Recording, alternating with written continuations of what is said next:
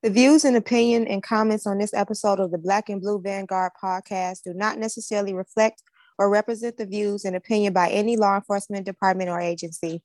Content may contain elements that are not suitable for some audiences. Listeners' discretion is advised. Now that that's out the way, let's get this show started. Wait, 18, Roger. Roger. 34, 134, come in.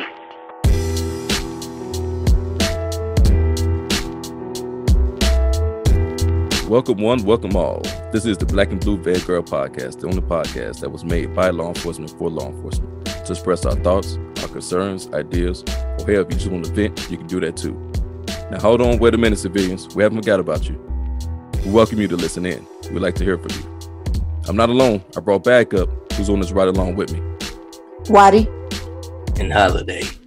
And I'm Jules. We have a great show for you today, ladies and gentlemen.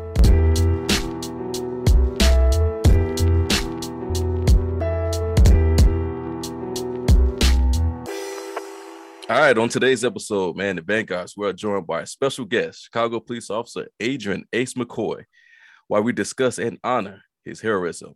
So, ladies and gentlemen, without further ado, let's get busy. Holiday, Miss Watty, Ace, how you guys doing today? Good. How y'all doing? Bless. All right. Good. Man, I Trying know to I stay had warm.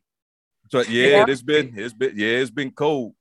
I'm glad that it's kind of warming up a little bit so we can kind of, going out there. We have to do anything outside or just coming and going. We don't got to be, running in and warming that car up and just freezing.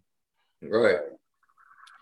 Oh man, I know I had a busy day, man. I forgot I set a dentist appointment today at 11. I went to the gym, then I went and got my hair cut at 3. So I've been ripping and running all day today. Now I'm on with you guys. So man, I can't wait till, everything's all over. I can kind of decompress and relax. That's right. I bet. Now I know, hey Ace, I know we talked and you're on IOD, man. How you feeling, buddy? I'm feeling all right. Every now and again, especially in the mornings, I get up, it's a little stiffness, a little soreness, but I'm all good. That's by way of being 40 plus years old. Oh man. Man, yeah, I hear you, man. We're about the same age there now. Sometimes you get the little aches and pains there. Yeah. But oh man, but you know what, Ace? Normally when we start the show, man, we always start with something that happened on the beat. Now I know you being on IOD and Holiday, I know you enjoying your vacation on furlough. Watty, let me ask you something, Miss Watty. You have a story to tell that happened on the beat or no? There was a couple of them. I'm trying to remember which one of the goofy ones happened. About the fight. I told y'all about the fight, right? What fight? So we got called. Me and my partner got called over there because the girl false reported talking about her boyfriend had a gun. She was scared, so of course we rushed over there. Answered the door. We asked her to confirm who she is. She confirmed she the caller. We're like, okay, where's he at in the house? Oh, he in the bathroom. It's blood all over the house because he punched the mirror. He never put hands on her, but he punched the mirror. So that's why there's blood on the floor. I said, so he never hurt you? She's like, no. I said, where's the gun at in the house you got on him? She was like, she gets a pause in. I'm like, I said, do he got the gun on him? She's like, no, he don't have it on him, but he said he would shoot me. I said, do you know him to have guns though?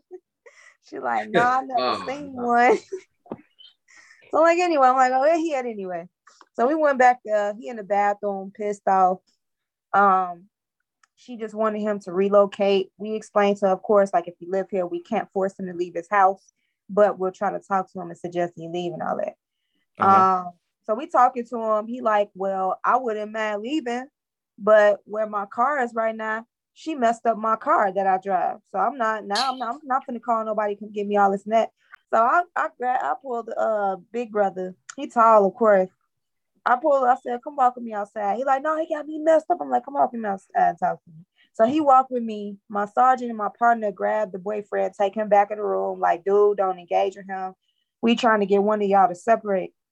So I'm talking to the older brother and the girlfriend, which is the brother's sister. I said that wrong. The brother who came over, his sister is the one who had an argument with the boyfriend on scene. So it's a boyfriend that lives in the house and the girl who called us. So boyfriend and girlfriend live together. The girl called her brother over there. So now we go up out on the porch. I'm talking to the brother. Then the caller, she comes out the house while I'm talking to her older brother who came on scene. So as I'm talking to the older brother, some other dude with like some brown hoodie come walking towards the door. And I was asking the lady, I was like, who is this young man? She was like, oh, that's my other brother. I was like, did he just come through the back? She's like, no, he stayed here too. He just he sleep in the back room. I said, so he been in there the whole time? She's like, yeah. I'm like, all right, this kind of weird or whatever. I'm like, but he just back there ain't saying nothing. Right. So after I get done trying to calm the older brother down, the brother with the brown hoodie, he just slightly casually walks out to the front on the porch where I'm standing at. And then the brother that came over, he like casually pointed at him. He was like, so you been here the whole time? And he just slapped him. And then they just get to fighting. Damn. Yeah. Nice. If y'all would have seen that, man, y'all would have been dying laughing. I was like, because you would have not expected him to hit him. Like he was just so casual with it. Like I'm like for real casual. Like he was smooth with it. He was smooth with it. Like you didn't think he was gonna like hit him. He was like, I was like, what happened? Then they just get to grabbing each other, wrestling, throwing hands. I'm like, y'all can't do that. I'm little as ever, like, y'all can't do that. And then he twisted Tita's ass, huh? Yeah. So then partner and my sergeant hears me yelling for them to stop fighting. So me being little, thinking I can do something, trying to grab his jacket because the big brother, he threw the brown hoodie brother over the banister. So I'm trying to break his fall. All you hear is rip, like his jacket gets a rip and he fell. But the older brother fell with him because he still was holding on to him. So they both falling over like this. I'm like, so mind you, it's really cold that day. And it was all over the stairs. So my partner and my sergeant runs out. I'm already at the bottom of the stairs. So my partner come down. She run down the stairs trying to help diffuse the fight. But as she running down the stairs, she's slipping on every stairs because it's literally ice covered the stairs. And then my sergeant, oh no, she falling. I'm like, gee. So then we grabbed the older brother. I walked up to the squad car. He put his hands behind his back. I'm like, gee, ain't nobody even about to arrest you. Like, this ain't even that. Like, I mean, of course, we got to ask the younger brother, like, if he want to sign complaints. Of course, he was like, no, it's cool. That's my brother. You know, we going to be cool again. He just mad, tweaking. So we like, one of y'all got to leave because there's too many of y'all over here. And so then eventually the girl ended up leaving and she took her and her two brothers somewhere else. But I'm like, that was the crazy thing because if y'all was there, you know, Miss Watty, because you would not expect him to slap his brother. You didn't think they was gonna be the ones to fight each other. You thought it would be the brother and the boyfriend. Nice. You know, Miss Watty, that's a one paw right there. That's one paw. I wouldn't have done anything. I'll just stand there and listen. I'll stand there and look at everybody fight. I wouldn't interject. I wouldn't do nothing. I'll just stand there and look at it. Hey, that's a Royal Rumble. Shit, that's a Royal Rumble. You know what?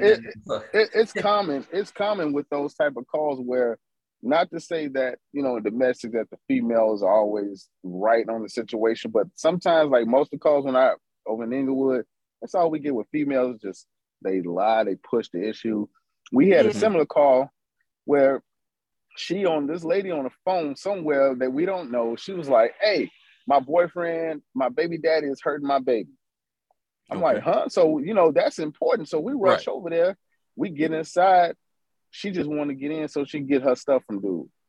I'm like, why would you say that? And then, you know, when you dealing with these mess with with young black folks, they always want to just cat, argue. Yeah. We try to separate them, but then somebody want to come back. They want to step in like, hey, let's go. Step outside. Baby's crying. But yeah, that man. So you're right. It be females be tweaking a lot on these calls. That's that issue. They have issues. You know, sometimes like you said, if her father did something in her life, and she want to take it out on every man. Mm-hmm. There's like we had a call where the chick called, said, "Oh, he was doing X, Y, and Z." It's almost similar situation. He came out with his baby. She arguing over because she want her iPad back. She want him to leave and give her iPad back. I'm like, why did you call us with all this other BS? And that's all you wanted. I'm like, dude, just give her the iPad back. Keep your sanity go, because first thing they're gonna do is say you touched him, you hit her, you did this, and next thing you know, you deal with the wrong officer, he may lock you up. Because I was about to get on that subject where we know, like you said, as far as you can tell where the reason why he's heated. And he may be loud, he may be aggressive, but he's not heated towards us. Right. And some young officers and even some older officers of another race may not understand that. Right. Mm-hmm. They may feel like, hey, you're getting aggressive. Oh, we're gonna have to. And matter of fact, honestly, that's to be honest, that's what some of these older officers they say about young officers. Where, oh, why you didn't arrest him when dude smacked his brother? Like, why? He's mad as hell at his brother. That didn't have nothing to do with us. At the end of the day, some things are better left alone to diffuse the situation before it get worse. The main key is the chick and a boyfriend. Did he hit her? Did he not hit her? What's the story? You know what, man? You guys got some excellent stories. My only story is nothing too exciting. I was just riding around on the beat, the bull and I. And the bull was like, for the people out there listening, don't know who the bull is. The bull's my partner. So the bull was like, it's a cat out there pumping gas with no shirt on. So you know how cold it's been, right? It's been negative degrees out there. And I'm like, nah, you playing. Right. So he turned around. He said, watch. He hit the corner. He did a little U-turn. Now my man walking in the gas station. I said, man, you're right. This dude ain't got no shirt on. He out there, no shirt. Huh. And just some pants on. We parked in the gas station just watching this dude like, I can't believe this brother out here in this Hulk with no shirt on. I said, my man must be smoking or snorting something very powerful, because man, it's cold. I got thermals and layered up and I'm cold. Mm-hmm. So a couple minutes went by and his girlfriend got out the car and brung him his coat. So he must really need some gas or something. Right. Boy, I must tell you, hot as hell in the car. Somebody had a heat in the car. Right. They must have some strong heat in that thing, because man, my man was out there pumping gas with no shirt on. I was like, that must be some good pants he got on or something. Man, them pants probably made him shit. Hell, don't need no shirt. Shit. I don't know what's up. Pants on up. Right. Yeah, right. Hey, look, man. I try to tell people, man, a lot of things we come across, you just shake your head, or you just be like, can't make it up. You can't make this stuff up. Hell no. Yeah. Hey, on the flip side, hey Jules, I'm glad Bull got him a partner, man, because I got tired of hearing him talking about all the other people who he worked with, and he has stories, man. I'm glad he got a partner that he cool with. Man, hey, Ace. A lot of times I had to tell cats, I said, listen, we on this job, and Bull got this. He just got this mean look all the time. He's been saying, hey, listen, you guys, y'all cut your gums and cut your teeth in the county. So I know you guys are on guard. Y'all strict, y'all disciplined, which you have to be. So my man, he always stand at attention, ready, which I love. I love that about him. He's ready no matter what. I know I'm good because he's watched my back 24/7 while we're working.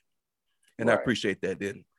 But man, I had to tell a lot of people, come on over and talk to me, because hey, the Bull, man, he be rough. Hey, nonsense, man.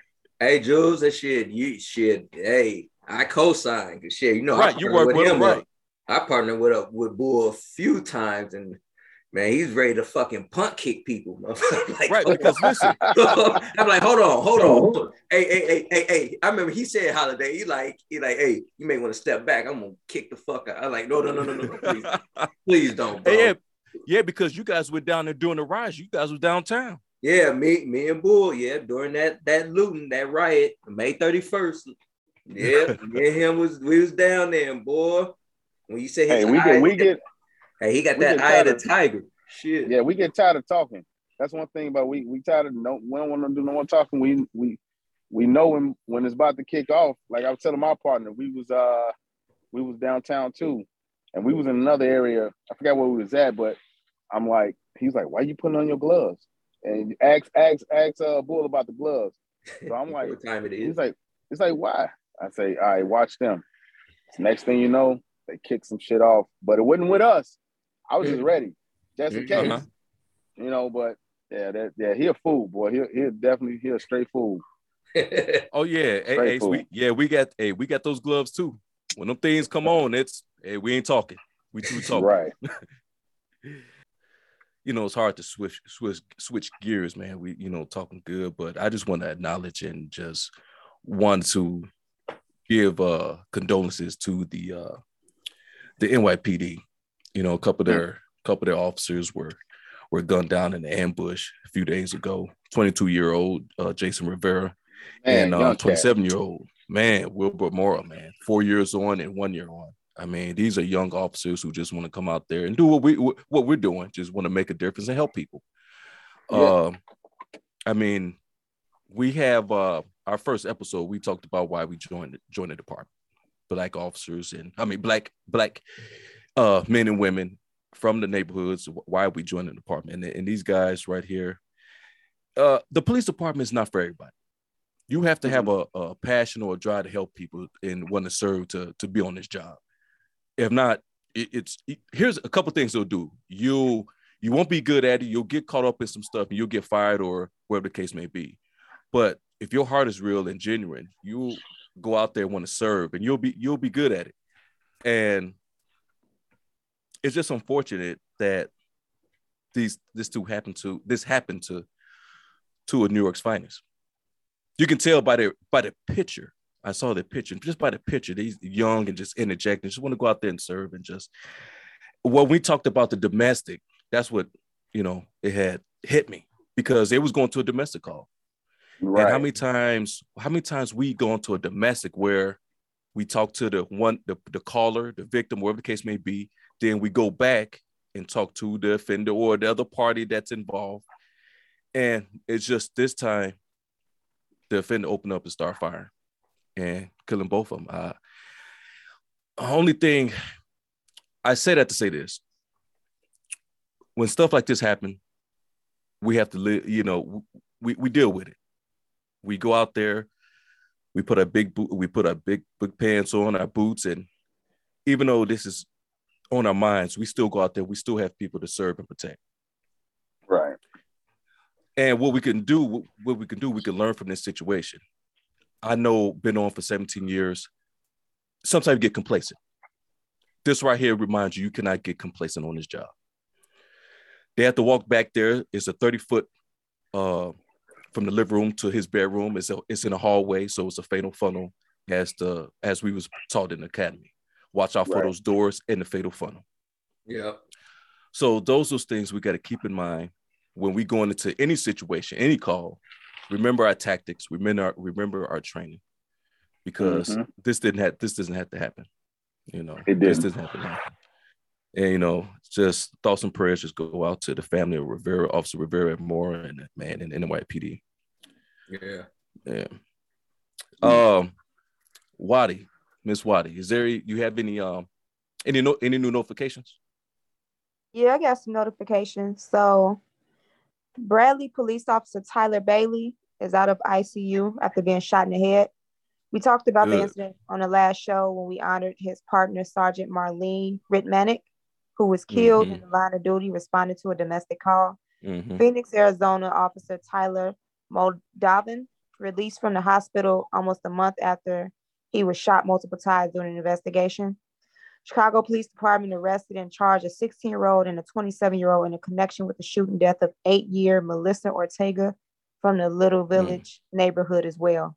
So huge kudos and shout out to the Chicago Police Department, and thankful to God that Officer Bradley was released and he's recovering and doing well. And again, prayers for the family of Sergeant Marlene Ritmanick, who served her time and served the community authentically. Oh man, that's good notification. That's good. I mean, those are the, we got, those are it's the good and bad and ugly in this job. The good, bad, and ugly. Sometimes there's the bad and the ugly. And there's no way getting around it. I don't think it will ever, as long as you have police department, stuff like this is going to happen, unfortunately. Yeah. Officers going to get shot, officers going to get hurt, officers going to die in their line of duty. But the resilience and the discipline of the men and women in law enforcement, my God, because we take a lot. We take on a lot. We all on a job. We know we take on a lot. They ask a lot out of us, and we still come to work every day, serving, protected, and doing our job. So that's why it's good that we have this platform where we can get on here and talk about it so people can listen, get and understand from the minds of officers that's out there on the front lines every single day. But the bad and the ugly, there is some good. We got some good out here, like my man Adrian Ace McCoy, who's on with us today. He have a story for us, and we are just thankful and glad that he is on here with us to talk about his heroical tales. Man, he got the key to the city, and anywhere he go, he can eat for free. I wish. I wish. Man, brother, man, we appreciate you coming on here with us, man. First and foremost, what was it that made you join the police department? Well, like I said, I did 6 years at county, start off at county. Okay. So my whole goal when I was younger, it's funny. I'm a matter of fact, I may be a little corny, but I'm a backdate when I was a young little lad. Okay. My mom told me that, and rest her soul. My mom told me that when I was younger, I used to have a mic in my one hand and like a fake badge or anything dealing with police in another hand. And I used to run around, I used to sing and rap and do all this other stuff. And then I used to go and, hey, my brother, hey, let's play, cops and robbers and stuff like that. So when I got in high school, grammar school to high school, I was doing music thing. My music was my passion at first. It was like the front runner. But then when I got in high school, I was doing all little groups and stuff and trying to, get that record deal. Little something in my head told me, listen, you need something else, because if that don't work out, you got to fall back on something else. And that little person was my mom and my stepfather, and also God. He was like, hey, this is not the avenue for you. This is not where you need to be. You're good and you're talented, but it's not where you need to be. So when I got out of high school, I didn't know what I wanted to do. I didn't want to deal with college. I was like, I'm not trying to go. But then I got older, and I'm like, man, I need to go back to school, finish educating myself, because college is not fun. School is not fun for most people, but it's good to have an education. So I started in my 20s, my mid-20s, started going back to school, trying to get my bachelor's. And at the same time, I saw the state police was hiring, but they wanted credit hours at first. I put in an application. By the time I submitted the application, they emailed back, said, hey, we just changed our policy where you got to have full bachelor's. I said, So let me work to finish doing that. So I was doing that, but at the same time, how with county, when you first started with county, they have those long lines in all the courthouses for you to do the applications. So I stood out there. My buddy was like, hey, man, go for deputy sheriff. I'm like, all right, cool. I go for deputy. I kept getting denied. Every time I went, stood out in the cold, denied, in the heat, denied. I'm like, man, what's going on? To another buddy of mine said, hey, the way to get in is through corrections. I said, okay. They still deputies, so I was like, okay, let me do that. So I applied in 2011 when it got there. And my whole goal is everywhere I go, I try to exert myself to move around or move up. So I, back in 15, that's how I met my wife. I met my wife at county. 2015, we both went out took sergeant exams. And then I took the sheriff patrol exam. which is crazy because I feel like that's the same department. And I have to test to get into to stay in the same department, but just go to a different entity, which is crazy. But so I did that. And what motivated me more was that I want to help people, serve, protect, and help. And that's always been me. That's whether I'm at home, whether I'm out, I'm that guy that's gonna, just a helpful guy. And I under the facade of being a militant, I do have a heart, and I do want to do for people. And so I say, well, let me get on sheriff patrol, and sometimes it's like it's a little adrenaline hype too, because you're like, man, I get to have my own squad car. I get, do this, do that, and wear the uniform proud. But then I ran into a little bump in the politic role in at the county, that politics. And, they denied me for sheriff patrol. And I took it to arbitration with the union, and I'm still waiting back to this day, but that's a different story. Wow. So CPD in 2013, I took the test, and I didn't hear from them until 2016. So wow. I was like, wow, okay. I said, so I was hitting on, knocking on the door at 39, like, do I really want to do this? Because I'm already years in the game here. But I decided to, after that incident where I was denied, I was like, you know what? I'm going to move around. I'm going to go ahead and go and apply. I talked to the wife. We discussed it, moving back into the city because I was in the burb, living in the burbs. And I was like, okay, let me just do this. And it was a long process, but here I am. So definitely love doing this job. Is actually less, it may sound funny, but it's less stress for me working out here than it is in the jail. And anybody who's worked in that jail can attest to that. Oh man! Matter of fact, go ahead, Ace. Go ahead, Ace. No, because as a matter of fact, my wife was on the job for 13 years, and she resigned in 2019 because of her mental stability. So she was like, I can't take this, just dealing with the same knuckleheads every day and dealing with the same politics every day. So she decided to do her, which I may do a little shout out. She's a realtor, with this company called Tab Realty. She does investments in, home, buying a home, selling a home. She's the one to talk to, the one to get it done. But, she decided to do that full time because she was doing that for like 17 years. But that mental stability,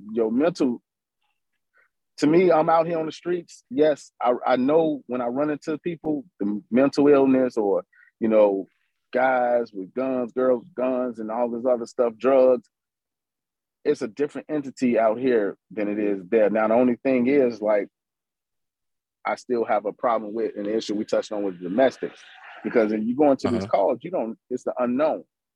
And that's the only thing that gets me in my brain, like, I'm going to domestic. Let me I prepare myself more for any other call, for this call than any other call, because I want to go in making sure I'm on my P's and Q's, because you never know what you're going to get into or what's going to happen, But other than that, like I said, I'm enjoying my time with the department. I'm enjoying with the partner I have working in, because I'm SRO over at Inglewood STEM, dealing with those. Oh, good. But they just need some extra guidance more, and for us to be in that uniform, they see us, but then they also know when they talk to us what type of police we are. We're not that police. We're the police. Hey, I have kids your age, so hey, let's get into their heads and try to get them to do better, because we want our young Black kids to succeed. Right. Oh yes, sir. The thing is, I appreciate you and your partner both in that school, because it gives the younger generation that's coming up, look at you, and you're an example and a success story. They look at you and see, hey man, my man right there, he's a police officer. If he can do it, I can do it. If they want to go in that field, or any field, you out there working, you have a career. You went to school, you did things to get on the job, and here I am. So it takes work and dedication, and they see that, and they see that from you. You do. And despite what they say, you know, since this pandemic and, you know, defund the police, these kids, you got some that's, hey, you know, excuse my French, fuck 12. But then you got some that's curious. Hey, how did you get on the department? Right. What do I got to do? Yeah. You know, Yeah. so they want that, but, you know, this media and social media paint a different picture of us. Right. And in their eyes. And, but yeah, I mean, I love being in the school. It's cool. It's fun. We have our issues with, you know, fights mostly every day up there, but that's expected. That's to be expected with these type of young generation we have, to where that's all they know. That's all they know is to, I'm gonna fight for. It can be the silliest shit they fight though, and yeah, but I mean, so doing that, and it has grounded me a little bit because, you know, I did, and not to knock the department, because, you know, you have your political politics, politics over here. So, you know, most people was hating because here I am at the time, 3.5, 4 years on the job, and I'm an SRO. Well, you could apply. You could have applied and got on yourself. So don't be mad at me because sometimes I ain't gonna lie, I reap the benefits of my partner being 30 years on the job. Because they be like, all right, hey, y'all do station assignment while they go out there. But I'm like, okay, it's fair. Hey, whatever you need me to do. If you want me to break away from my partner, then and go out there and hump, that's what I'm gonna do, because I'm always gonna do that. I'm always gonna hump. But at the same time, you're not gonna treat me like no clown show where you just want to make an example because of somebody complaining about my position in my spot, where I'm at. And I'm not doing, because my partner ain't about to go out there and hump. He's 30 years on the job. Right. No, that's it for him. He think about retiring. He ain't thinking about going out there running and gunning and humping and nah. That's it. No, that's a wrap. He there pretty much to make sure everything runs smooth. Hey, right. Hey, I don't want no problems. So, and if he probably see an officer that about to, you know what I'm saying, escalate some things, he probably just bring them back. Like, hold on. We don't want to touch this. We don't want to touch this. There's nothing here. Let's let this go. He's done that for me sometimes, you know, several times, and where I let the best get to me when you're dealing with somebody that's, you know, y'all know how it is. They make you go there and be like, hey, step back. But yeah, the department is cool, and I'm glad that I'm on. I'm glad that I'm here, and I'm glad to be on the show with you guys. Appreciate it, man. Honors ours, man. Yes, sir. Now, what are your likes and dislikes or about the job?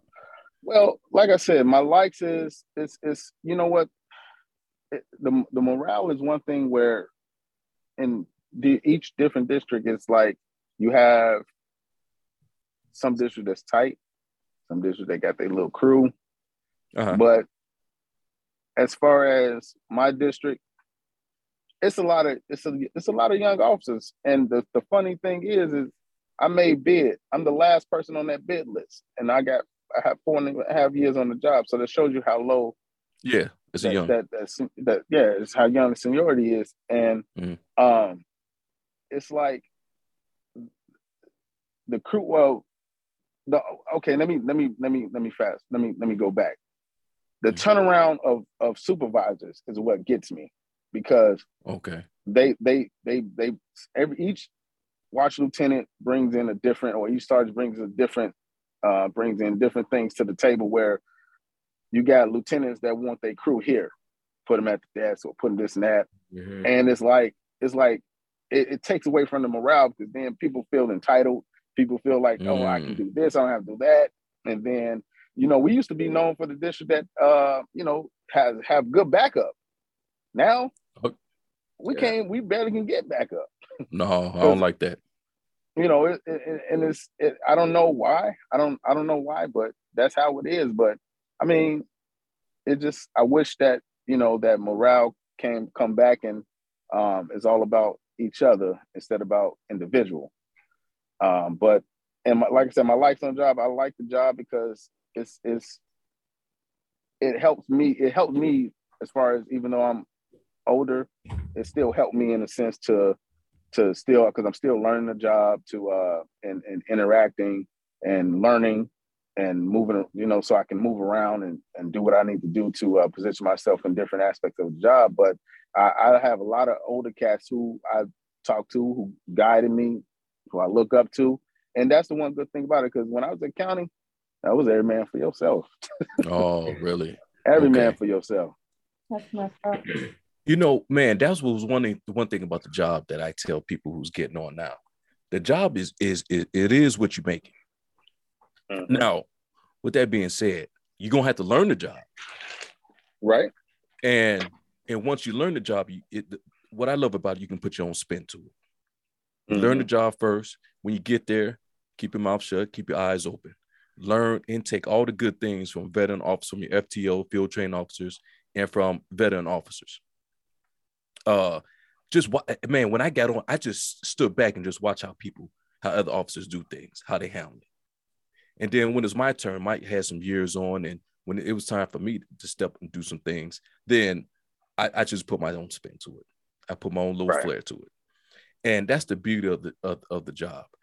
If you want to go out there and do guns, you can do guns. If you want to solve robberies or homicides, you can do that. If you want to work on CSAs, it's so much stuff that's out there. You don't have to, or you can be a traffic officer. It's so much. There's so much things you can work on your craft and do things, or it can be all of the above. Just handle everything. There's so much stuff you can work on and learn and perfect. So that's one thing I love. I love about the job. You can go on and you can be your own officer. You go into a job and you can handle it the way you want to handle it. You're your own boss, really. When you're out there, you and your partner, y'all get in the office, which is the squad car, and y'all handle things how y'all want to handle. Y'all get a plan going. Y'all been working together. Y'all know each other. Dude, that's over half the battle, getting a good partner. Everything else you can tackle. Everything else you can handle. Yeah, because that's one thing I don't like. I don't like overstepping. Meaning, if it's your call, right, I'm gonna let you handle your call. It's been times where guys, I roll up to a call. Maybe I'm coming from a distance. I get there, you done coded out my call. Let me decide that. Let me handle that. Or, because you may make the situation worse. Not even with the code out part, but if I go to call, if I'm late for a call and I get there and the shit hitting the fan, like, okay, that could have been avoided. Just don't overstep. That's one thing I've learned, even coming from the other department. Don't overstep on somebody else's situation, because you never know. You don't know what's going on. Or even if I'm already there and I'm talking, and you guys know where y'all had, I'm sure y'all had somebody that's come on the scene late, and then all of a sudden they jump in and they start yelling and they start, doing it. I'm like, I had to do this one cat, like, hey, slow down, relax. Mm-hmm. We got this. I learned too when I was a PPO in 2019, one of my second cycle FTO, she taught me, like, when it's other people's jobs, be very careful not to step on their jobs. And like that always stuck with me. So there's times where, like, I'll assist on a job, and let's say if I'm right around the corner, and I'm already shown to be assistant, and I get there before them. Of course, looking at the nature of the job, if somebody getting beat on or something, somebody's crying, I'm not just gonna sit in my car waiting on the car to show up. But if I can, I'll give, when the car comes there, the person who it was assigned to, we'll give them the information, like, hey, this is what you're on, just so you know. Of course, I didn't ask her about, complaints and all that, or any, just certain things that just don't ask yet until that responding unit gets there, who it was assigned to. But I like to do just that, which is to assist. Like, okay, I'll get the pertinent information, but I know you're going to need, like, especially like if it's a traffic crash, like, okay, I got your information. So you ain't got to run back and forth trying to talk to 5 different people. We did that already. Here you go, makes it more smoother. And then when I give them the information, like, we just step back, okay, can you let us know if you need anything else? Are you done? You need us to go? We good? You know what I'm saying? So that's one second cycle FTO, because I've seen that happen since I've been off status. Like, people come on other people's jobs talking, and then the person who was assigned to the job trying to talk to the victim, talk to the whoever, and you got the assistant people, they just feel like they got a word in. You got some people feel like they got to get a word in, and it's like, not gonna take over this arrest. You don't need to be doing right. Yeah, right. If you ain't gonna take over, hey, slow your roll, man. Stay in the cut for a second. Hey, I swear I'll dupe this motherfucker to you. So you dupe it. I'll dupe it right to your ass. Yeah, all right. I got something for your ass. Dupe this shit. Hey, so sometimes only time I interject if I step in if I see it going left. Yeah. If I see it going left, right. Like, hold on, let me step in and give my little expertise. Hey, slide on over here, man. Let me talk to you for a second. Let me, because we're trying to do the least work possible is the name of the game. The least work possible. Even though it's easy to bang out a report here and this and that, and give somebody a transport somebody to over somebody Aunt Lucy house or whatever. All right, but we're trying to handle this out the least case scenario. Right. Least case scenario is try to hide if we can. Right. So if I see an officer that's had their job and they handling it, and it seems like it's going left, then I'm like, all right, wait a minute, hold on, let me see if I can smooth things over. Kind of, play a little diplomat. Man, slide on over here, man. Let me talk to you. Hey, this is what we're going to do. Something like that. But if the officers are not there yet, and just so happen, they just, the people who call just want to come up and tell you the story. Hey, this will happen. I'll probably deal with it. Even if I took care of it, I will PDT message the car that assigned to it. Like, listen, everything is good. It's just a code because who knows? They probably want to go get something to eat, want to hang out, or whatever the case may be down on it for a little bit. So we help them out. So they ain't got to come to the scene. So right. My thing was, it's like when you do, you assist, you help people, and that's what I love to do too, because I like to, hey, they come in or I see that they're not there. You have some officers, oh, is that other car gonna come? Set beat, blah, blah, blah. They show up, and I'm like, hey, look, I got all the information. I even sent a message on PDT here. Hey, I got you. You taking your time coming over here. Don't rush. I'm gonna jot down information. I got you when you get here. Right. We have to we have to help each other out. And that I see sometimes with the department, even with older cats, they don't want to do that. They don't want to help, or they'll say, oh, well, since you started the process, how about you take the paper? I'm like, no. But I help you out. Right. It's still assigned to you now. Right. What did you think I'm gonna take over because I started the process? What does the term assist mean then? Like I'm just right. What's the term? Hey, what does this mean? But that'd be the main ones that don't want to put you on the paper as assistant officer. When you give them all the information, next thing you know, you see the report has nothing to do with you on it. Man, but hey guys, real talk. Throughout the years, it hurts me to say this. This is what I'm seeing nowadays with some of the officers that's coming on is the teamwork and the camaraderie is like wait a minute now. We can't be divided out here because I know what society's trying to do. I know what the powers may be, the politician, whatever, and your so-called activists is trying to do. They're trying to divide and conquer from the inside. Mm-hmm. But no matter what, we have to be on one accord out there. We have to be a team because we're dealing with criminals. We're dealing with the worst of the worst and dealing with people that want to hurt us or even worse. Right.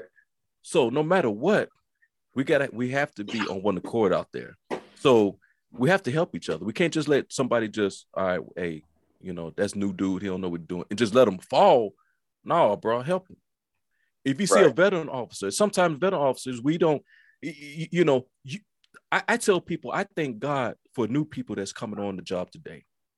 I thank God for you guys because you guys getting the better training, you guys know what's up, the newer laws. Sometimes I have to go to ask the new people, hey, how do I do such and such? Because things are changing all the time. Yeah. So I thank God for new officers that come on. I thank God for them. They're faster, they're smarter, they're sharper. It's just they need to know the job. But we was all there. We was all there at one point. So that's why I talk to new recruits that coming in, PPOs. I talk to them, let them know my name. Anything you need, I'm there to help. I'm there to help because I don't want to see you fall. Right. That's how the veterans officers were when I got on the job, and they brought that down, that learning and that training down to me. And I want to make sure the new officers that's coming on, have to be the same way. I'm watching out for you. If something looks thick, all right, you're gonna leave because I'm gonna handle it. I'm gonna handle something that you don't need to see. So right. we're there to protect the veteran officers, us that's on here. We're there to protect the newer officers that's coming on, and we cannot have this division is within the department. We got to be on one goal. We got to be a team out there. Yeah. Take a valid, and just to chime in on that whole not dealing with every man for himself thing. Like, I'm not a conformist. I don't care about what the typical cop culture is. I don't believe in that whole when you're a PPO, I'm gonna treat you like this and talk down on you because, and then when you get off status, I'm gonna act cool towards you. I'm the same way I would for this job when I come on this job and after I leave. Like, no, that's not who God has made me to be.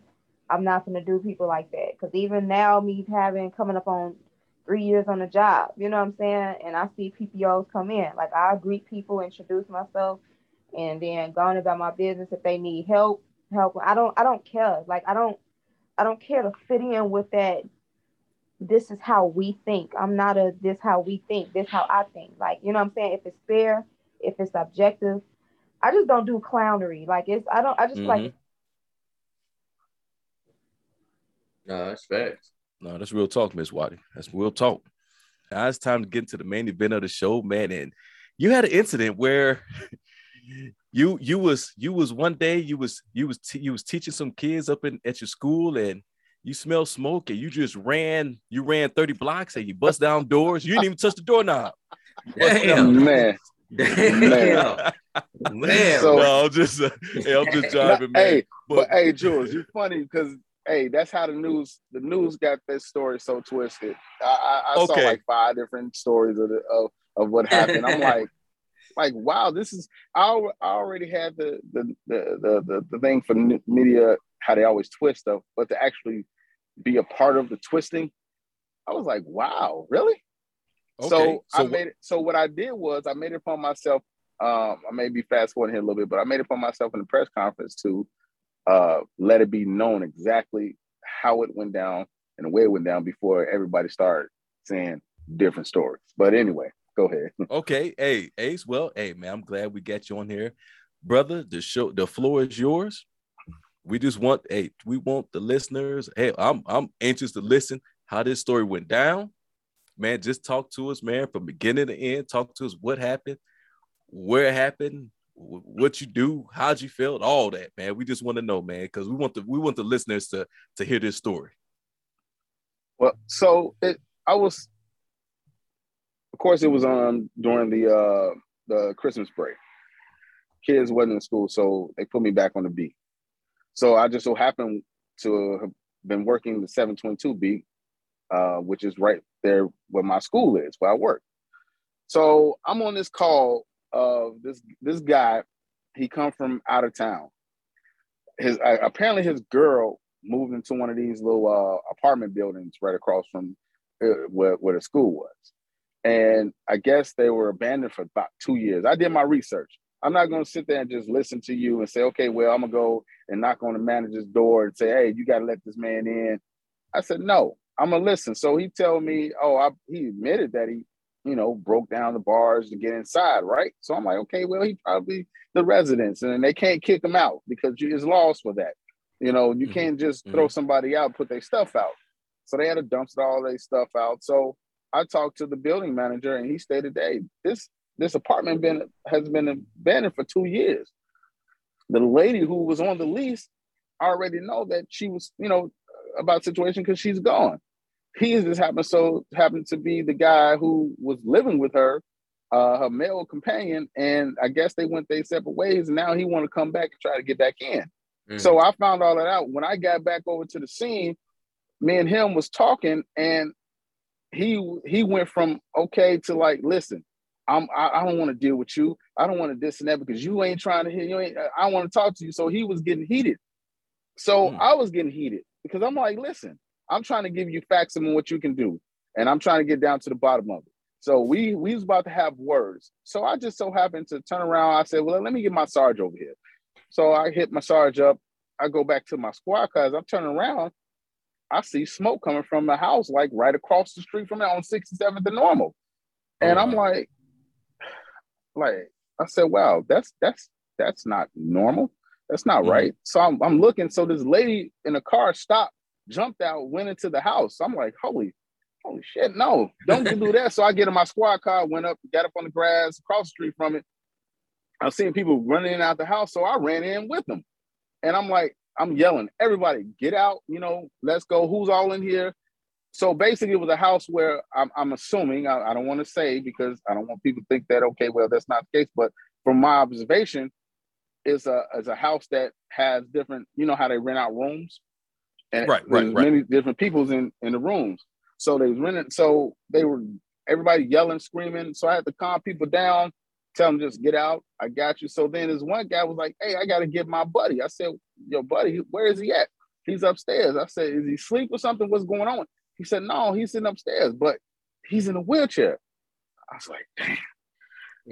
Okay. As we're talking, the smoke, the flames coming up. I'm like, okay, where is he at upstairs? So I yell his name. The guy told me his name. I yell his name.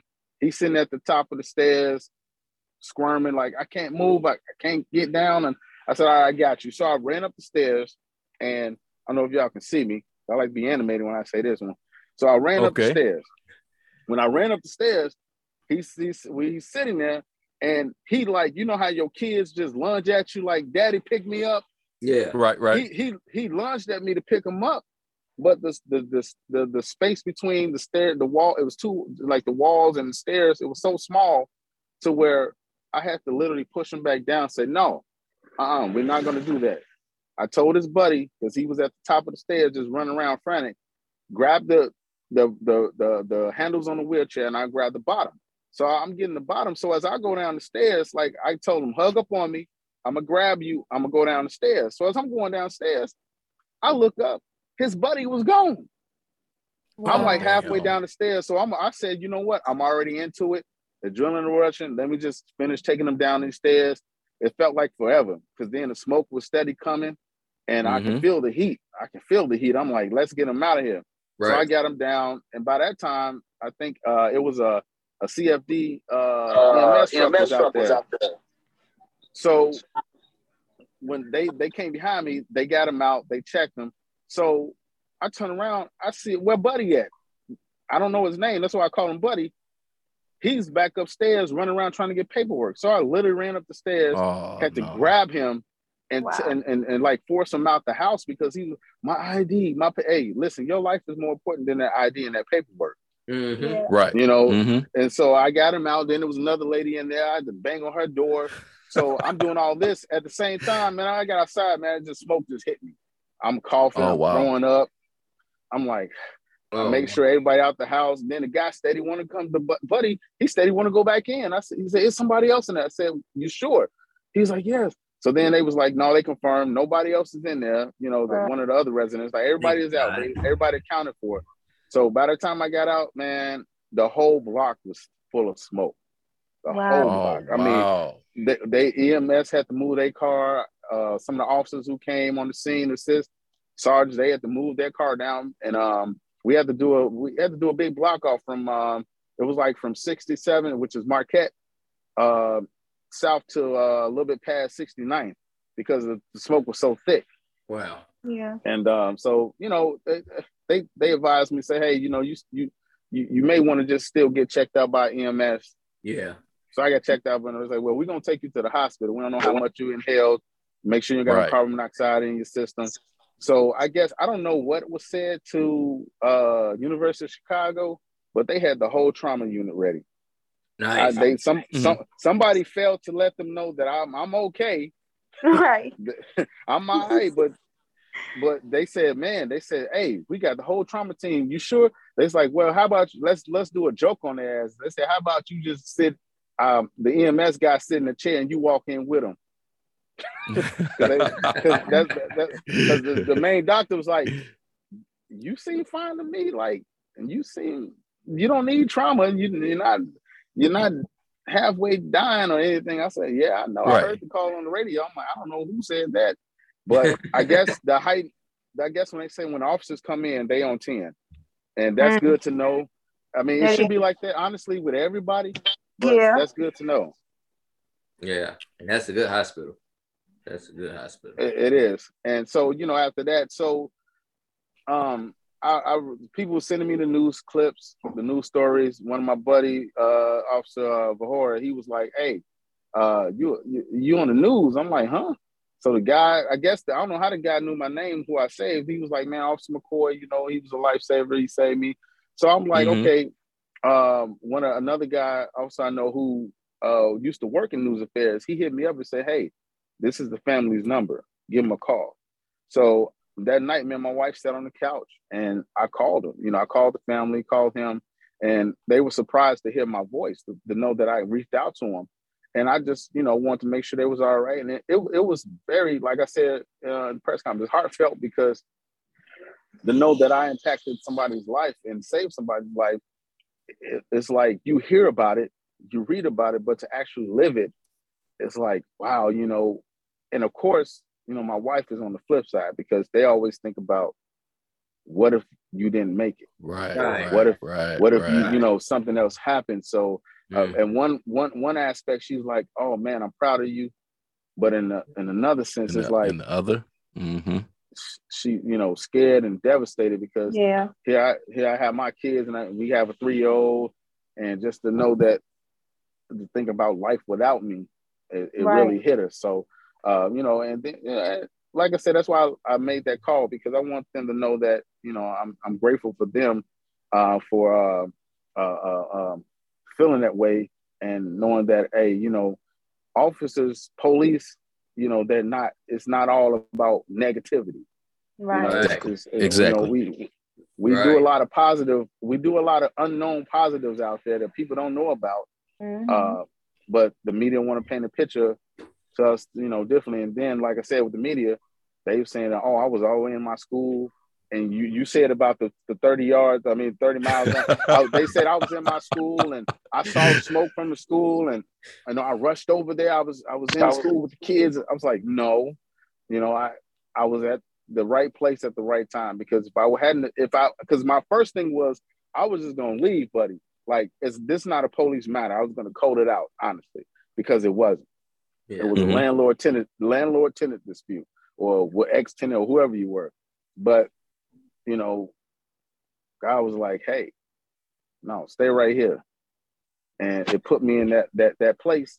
And when I saw that, like I said, it was nature. It was like second nature to me. I ran in. I felt like, hey, somebody, because, and you know what else was on my mind, honestly, about that? Because just prior to that, it was a young girl on the east side who I saw the video where the room was on fire, and nobody went inside. Everybody's recording.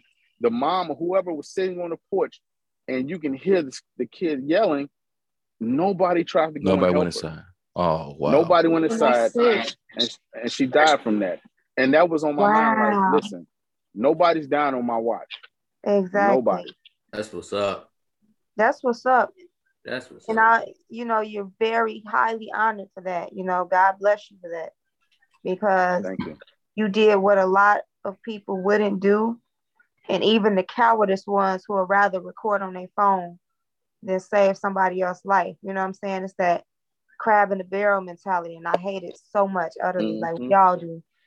I also see where you how you feel about it too. Like, if not me, then who?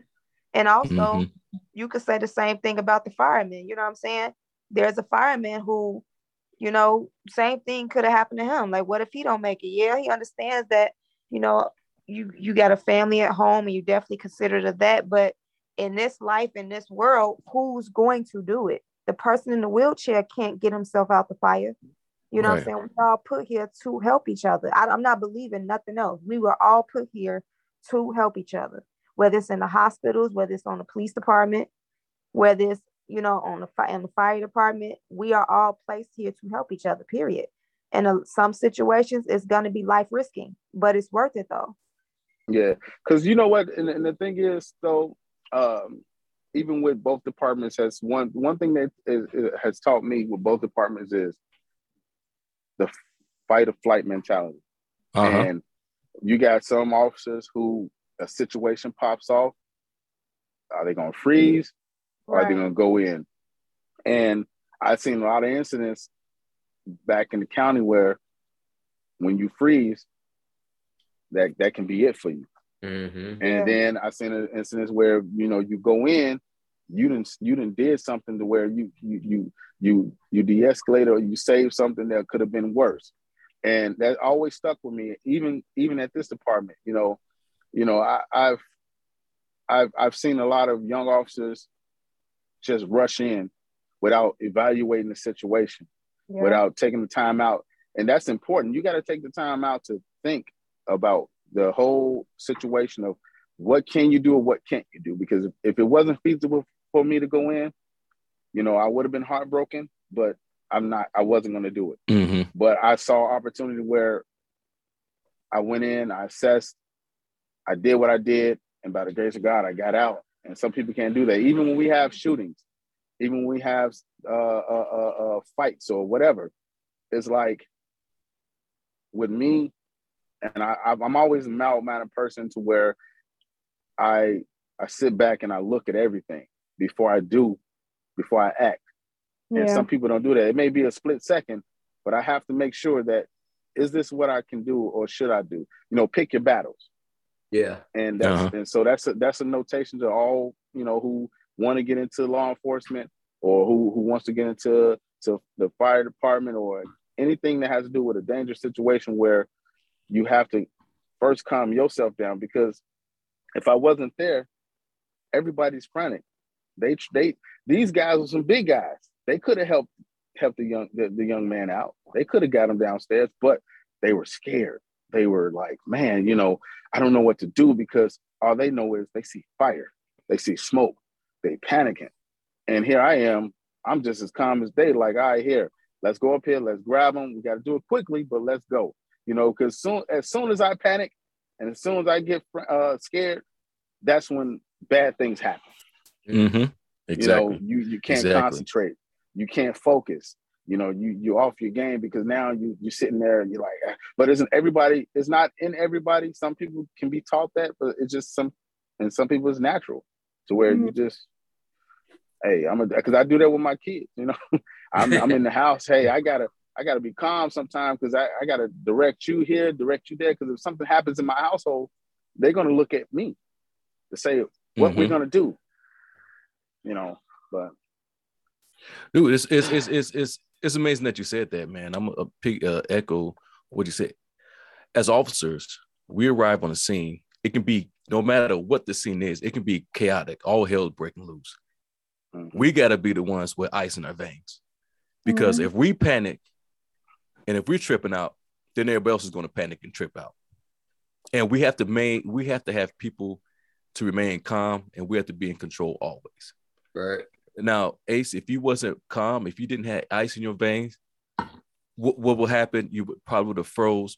Somebody probably would have died. Somebody would have died. Just like you said, through the grace of God, that call you was on, that disturbance you was on, God had you there for a reason. He had you there for a reason. It wasn't for that. It was for the time and the location, because he knew someone was about to pop off, and you was the man for the job that can go in there and save these people. Yeah. And for you to not just think.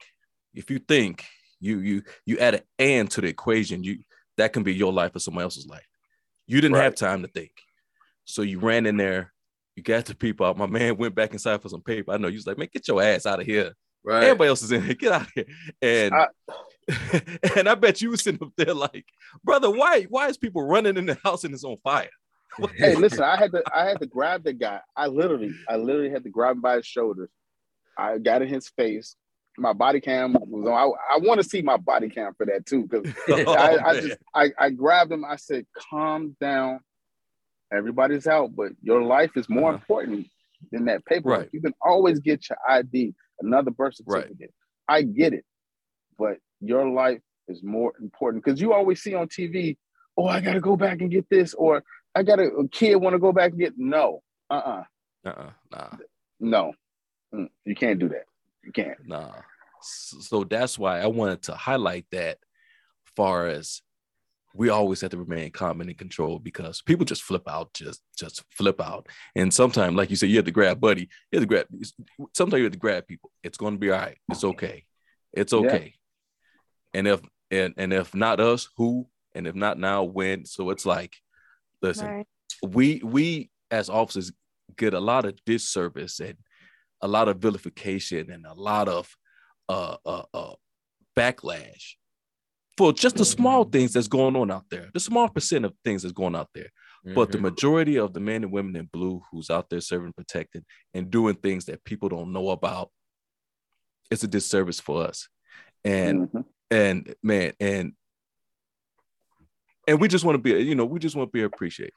That's all. We just want to feel appreciative and appreciate the work that we do every single day we hit those streets. Because you never know when it's going to be the last. True. You know what I'm saying? Like we don't know. I could have just stepped back, got on the radio, which I did. I got on radio, but I could have just said that, hey, can we get the fire department here? Or, I don't know what's going on. I'm not, honestly, I just hit it up on the radio and said, hey, can I get, other squad cars here? Can I get, fire here? And I'm going in. They was like, huh? I'm like, yep, I'm going in. And then afterwards, I stated, I guess, I don't know what I said on the radio afterwards. Afterwards, when I got everybody out, they was asking, was everybody okay? And I gave, made sure they counted people who was in there. So it was like, it was a whole bunch of shit going on to where it's like after all is said and done, I was exhausted. I was just like, oh, I bet. Okay. Right. I bet. Yeah. And then you also said, Ace, once you got everybody out, that's when the house really started going up, right? Because you said you saw all the black smoke was just getting real thick. Wow. It was thick in the house because it was coming from the downstairs, I guess, kitchen area, but it was shooting up, and you can see it on the side of the house, on the south side of the house. You can see it just shooting up, and once everybody was out, like I said, just all outside just was full of smoke. Matter of fact, I guess some of the fire got onto the house next door to it because they so close. So they had to go in, CFD had to go and evacuate people out of there just in case their house got caught on fire. Wow. Man, what an amazing story, man. Amazing story. I know. I watched a few of the clips, and the guy, Mr. Ortiz, is his last name, the guy in a wheelchair. And the reporters asked him, what do you say? And he said, thank you to you. Thank you. Because without you probably wouldn't be in this world today. Brother, how that right there, I know you saw it. I know the family honored you. I know the mayor and the brass honored you. But brother, how does that feel when somebody say thank you for saving their life? Given my mentality and me, I felt it, but it was just like, okay, it was more so, it was heartfelt for me. It was like, man, you know what? I appreciate your thanks. But at the same time, it's like, hey, I'm doing a job that God sent me to do. And it's just, I saw the same clip and it didn't hit me until I got home. Like I said, we talked to them on the phone just to hear his whole family in the background. Like, they're crying, they're rejoicing, they're thanking, and it hit me like, damn, like, wow. Yeah. It's just a wow moment. It's a wow moment to know that you're the reason why this person is still sitting here today. And the crazy part about it, it was a day or so before Christmas. Right. So it could have went either way. Hey, they're mourning the loss on this holiday, so their holiday is this distraught forever. It's messed up forever. Or like it did by the grace of God, hey, for the holidays, I have a mother have her son. Mm-hmm. You know, somebody got their brother there today. You know, their father, whoever was in his life, he's here. And yes, I'm glad, I'm grateful. I was a part of that happening. You know, but it's just like it's a hit moment. So not that I'm not nonchalant or I'm not like egotistical. I'm just like, I did that. Okay, let me go back to work. They was like, well, no, you got to put in ILD papers because, you know, you had smoke inhalation. My Sarge give me that wink. I'm like, I'm good though. But then the next day I got up and my back was just like, it gave out on me. I'm like, whoa. But that's what happens. Like I said, the adrenaline rushing and you carrying a man down the stairs. And I mean, that wheelchair wasn't light either with him in it. But like I said, the funny part was like, hey, the guy left me. I'm like, why you leave me to go back to the fight? I'm trying to get y'all out. So I had to take it one step at a time. I'm worried, and in the back of my mind, also, I'm worried about that guy because he's running back in there. Smoke is all upstairs now, and it's like, what are you doing? So I'm yelling, and I'm actually yelling, screaming at him, get the out of here. Come on, let's go. My paper. So as I got him downstairs, I went right, like I said, went right back up, like, let's go. I literally had to drag him out of there. And my wife was like, you are crazy. Hey, man. Well, hey, I hope she made or took you out to a spot where you got a wonderful meal.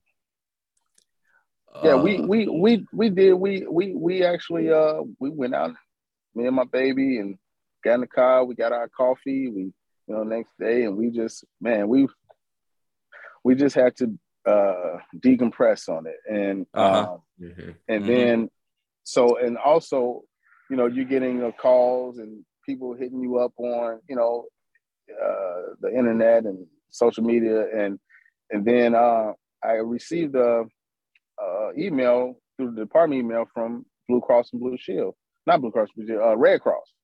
Red Cross, right? Exactly. So they have every year they have a heroes banquet type thing, like breakfast banquet thing, and the guy from News Affairs put my name down as nomination for this year's coming up Hero Award.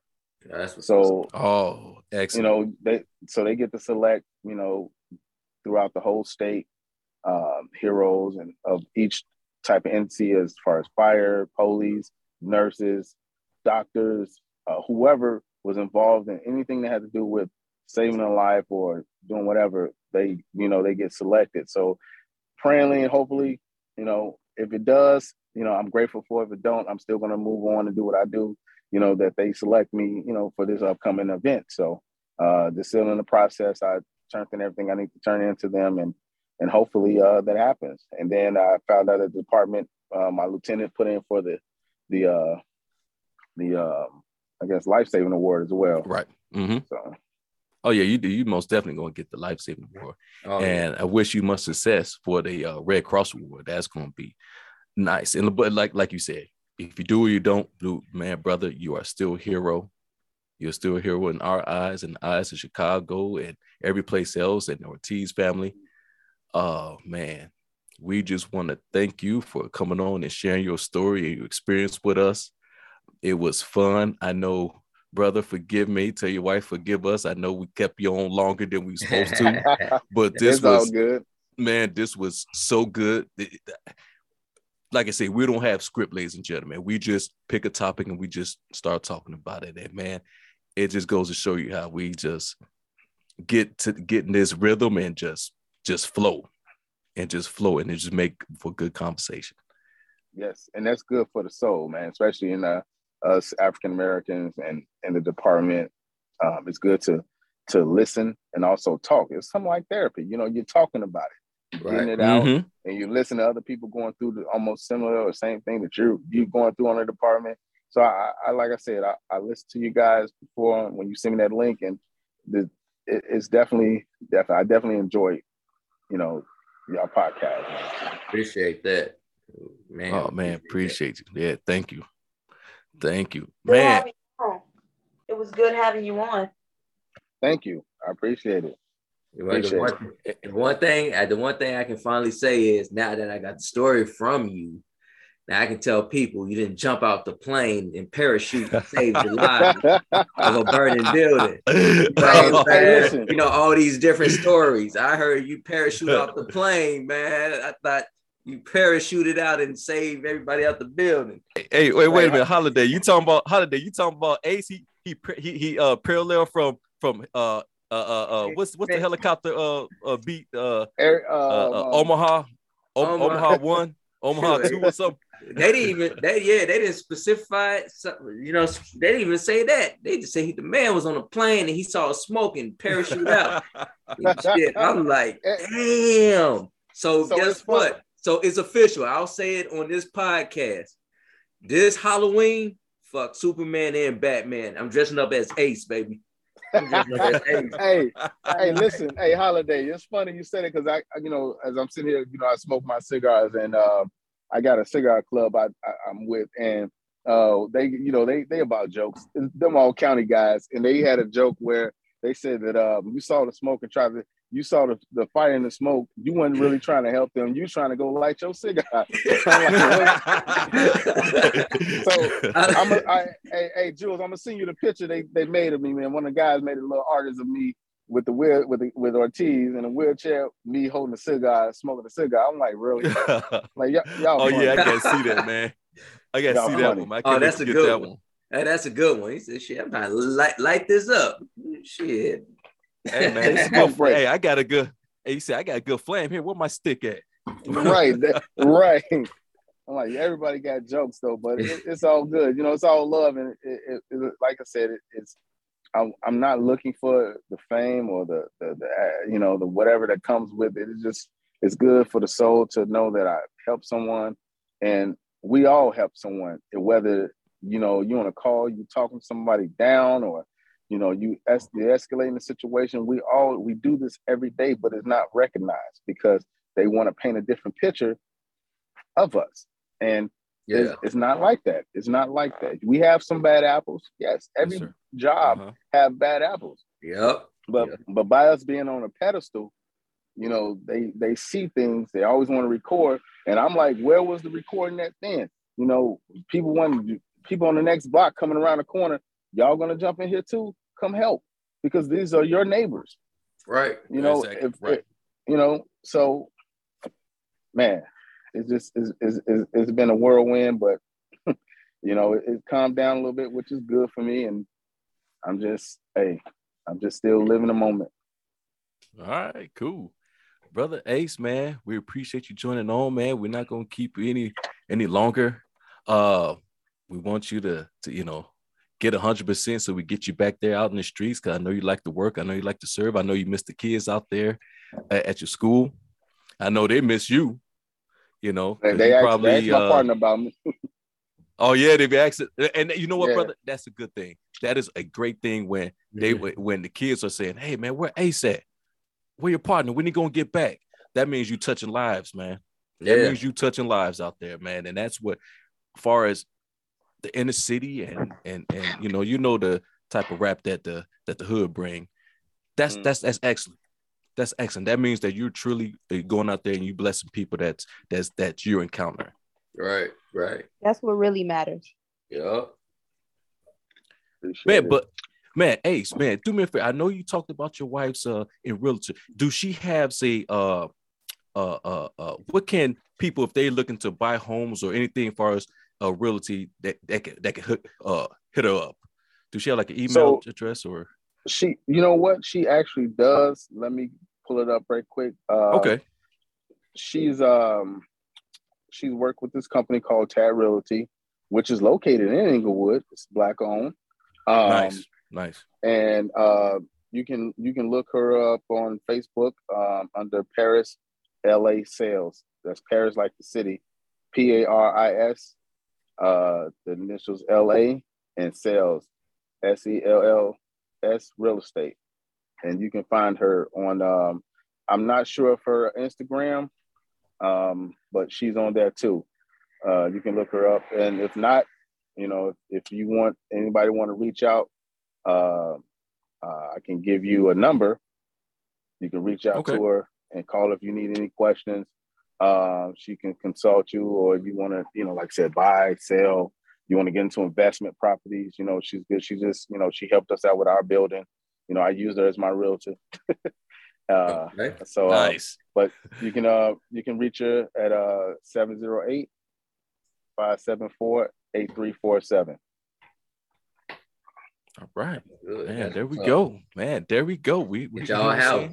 Yeah. We ain't trying to advance the McCoy household there, man. Right, because and definitely for the new guys coming that does not live in the city, if they want to come on the job and they need a place to stay, a home or whatever, or even she does apartment rentals too. If you need an apartment, she finds rental properties for you guys to say, hey, I want to live here, I want to live there, rent this, rent that. So she does it all. She does it all, and she does project managing. Oh, good. Oh, that's good information there, brother. But man, Ace, my brother, it was a pleasure, honor for you to come on the show and give us your expertise, your input, your knowledge, and also telling us about your story.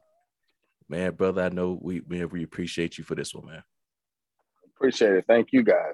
Thanks for having me. And if, hey, y'all, anytime y'all need me to be on the talk, I talk. I get on. Okay, cool. Oh, that's what's up, man. We good. We got you then. All right. All right, now have take a good it easy. night. All right. You too, man. Be safe. Too. All right. You too, bro. Y'all be safe. All right. Thanks, Holiday. Thanks, Watty. No problem. Brother Ace, man. Adrian Ace McCoy, man. That was an excellent story, man. Excellent right there, man. Man, you talking about man, just God know what he's doing, man. He had him at the right place at the right time to save people there. And that was the whole message right there. He didn't sit back and just let things just happen. Like he said, he could have just called and just sat out there and wait. And some people can probably say, I don't blame him. But he took initiative and he said, you know what? There's people in there. He risked his own life so he can save others. And that's just amazing. That is the show, man. What a wonderful treat we had today. It was. That is the show, man. So listen, we thank you viewers for listening and checking us out. I want you guys to be out safe and watch out for one another because it is a messed up world out there. Officer Watty, Holiday, thank you for being on this ride along with me today. And you too, man. You guys be alert and be safe out there. As always, be nice until it's time not to be nice. All right, until next time, we'll holler. Hey, talk to y'all soon. Wait a minute, people. We're not done yet. We have to present our Blue Cape Award winner. Holiday, who's getting the award today? The Blue Cape Award winner goes out to no other than, you already know, our guest for today, Chicago Police Officer Adrian Mccoy. If you listen to this episode, then you already know why. Officer McCoy risked his life to save others from dying. The Black and Blue Vanguard podcast once again wants to say thank you for being our guest and thank you for saving people's lives, and we salute you for your bravery. Thank you, Holiday, for announcing our Blue Cape Award winner, our brother in blue, Adrian Ace McCoy. People, please like this podcast, support this podcast, and share this podcast. You can always check us out on Red Circle, Spotify, Apple Podcasts, Stitcher, Amazon Music. Please, we encourage, if you have any questions, comments, concerns, or you want to just get something off your chest, hit us up at Black and Blue Vanguard Podcast at gmail.com. Beatleasing.com. What is police brutality? Does it exist? Police brutality, a coined term that's been worked to death. It's run the gamut from physical brutality to rudeness, and it's a damaging term. When the police do something that's objectionable, call it what it is: rudeness, undue force, neglect of duty, or whatever, but not police brutality. It can't be defined. It's just a label that some factions of our society use to destroy public faith in constituted law and authority: the police.